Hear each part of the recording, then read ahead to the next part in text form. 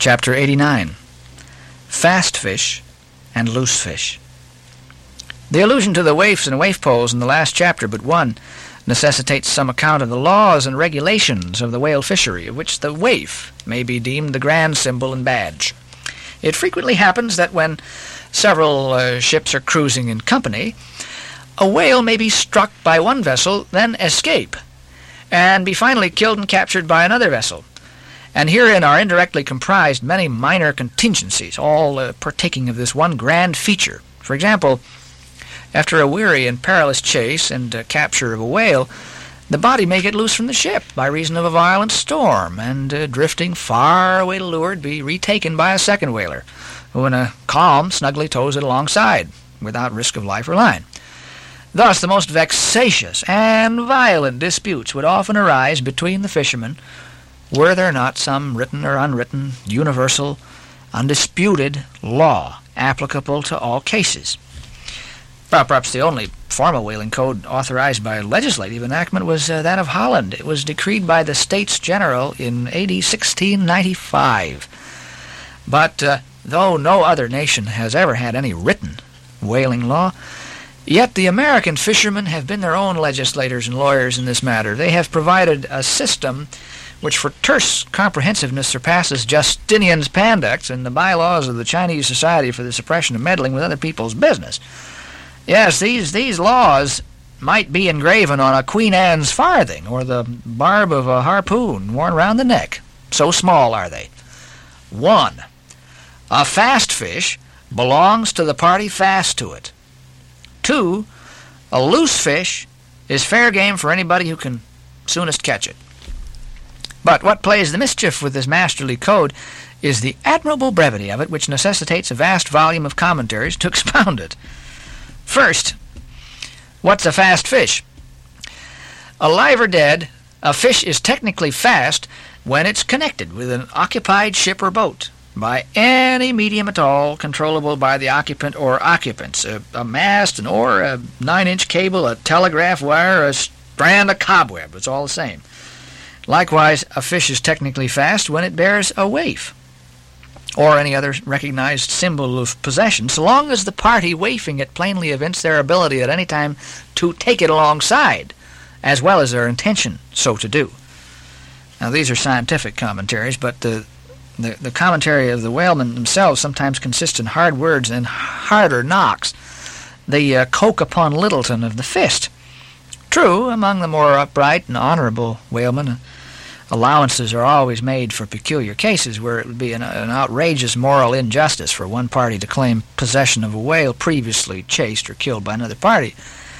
But others are by no means so scrupulous. Some 50 years ago, there was a curious case of whale trover litigated in England, wherein the plaintiff set forth that after a hard chase of a whale in the northern seas, and when indeed they, the plaintiffs, had succeeded in harpooning the fish, they were at last, through peril of their lives, obliged to forsake not only their lines but their boat itself.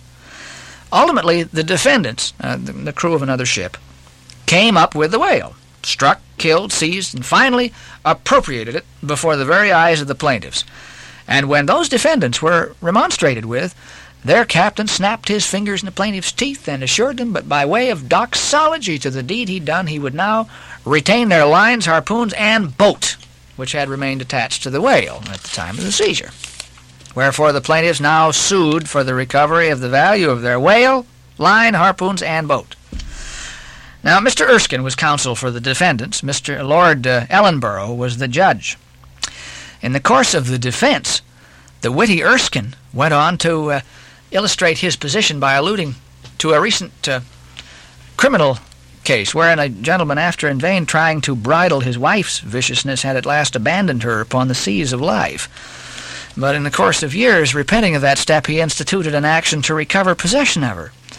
Erskine was on the other side, and he then supported it by saying that though the gentleman had originally harpooned the lady, and had once had her first, and only by reason of the great stress of her plunging viciousness had at last abandoned her, yet abandon her he did, so that she became a loose fish, and therefore when a subsequent gentleman re-harpooned her, The lady then became that subsequent gentleman's property, along with whatever harpoon might have been found sticking in her. Now, in the present case, Erskine contended that the examples of the whale and the lady were reciprocally illustrative of each other.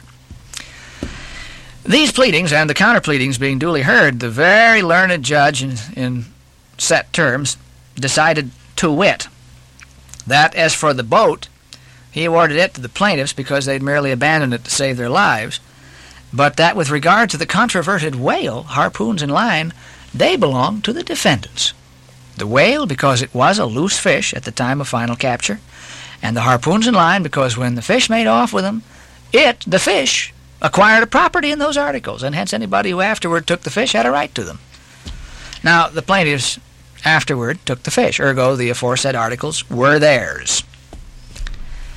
Now, a common man looking at this decision of the very learned judge might possibly object to it, but plowed up to the primary rock of the matter, the two great principles laid down in the twin whaling laws previously quoted, and applied and elucidated by Lord Ellenborough in the above-cited case. These two laws touching fast fish and loose fish, I say, will on reflection be found the fundamentals of all human jurisprudence. For, notwithstanding its complicated tracery of sculpture, the temple of law, like the temple of the Philistines, has but two props to stand on. Is it not a saying in everyone's mouth? Possession is half the law.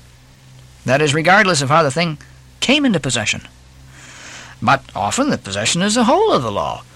What are the sinews and souls of Russian serfs and Republican slaves but fast fish, whereof possession is the whole of the law? What to the rapacious landlord is the widow's last mite but a fast fish? What is yonder undetected villain's marble mansion with a doorplate for a waif? What is that but a fast fish? What is the ruinous discount which Mordecai the broker gets from poor Woebegone the bankrupt on a loan to keep Woebegone's family from starvation? What is that ruinous discount but a fast fish? What is the Archbishop of Saved Souls' income of £100,000 seized from the scant bread and cheese of hundreds of thousands of broken-backed laborers, all sure of heaven without any of Saved Souls' help, when what is that globular 100,000 but a fast fish? What are the Duke of Dunder's hereditary towns and hamlets but fast fish? What to that redoubted harpooner John Bull is poor Ireland but a fast fish? What to that apostolic lancer brother Jonathan is Texas but a fast fish? And concerning all these, is not possession the whole of the law? But if the doctrine of fast fish be pretty generally applicable, the kindred doctrine of loose fish is still more widely so. That is internationally and universally applicable. What was America in 1492 but a loose fish in which Columbus struck the Spanish standard by way of waifing it for his royal master and mistress? What was Poland to the Tsar? What Greece to the Turk? What India to England? What at last will Mexico be to the United States? All loose fish. What are the rights of man and the liberties of the world but loose fish? When all men's minds and opinions but loose fish? What is the principle of religious belief in him but a loose fish? What to the ostentatious, smuggling verbalists are the thoughts of thinkers but loose fish? What is the great globe itself but a loose fish? And what are you, reader, but a loose fish? And a fast fish, too.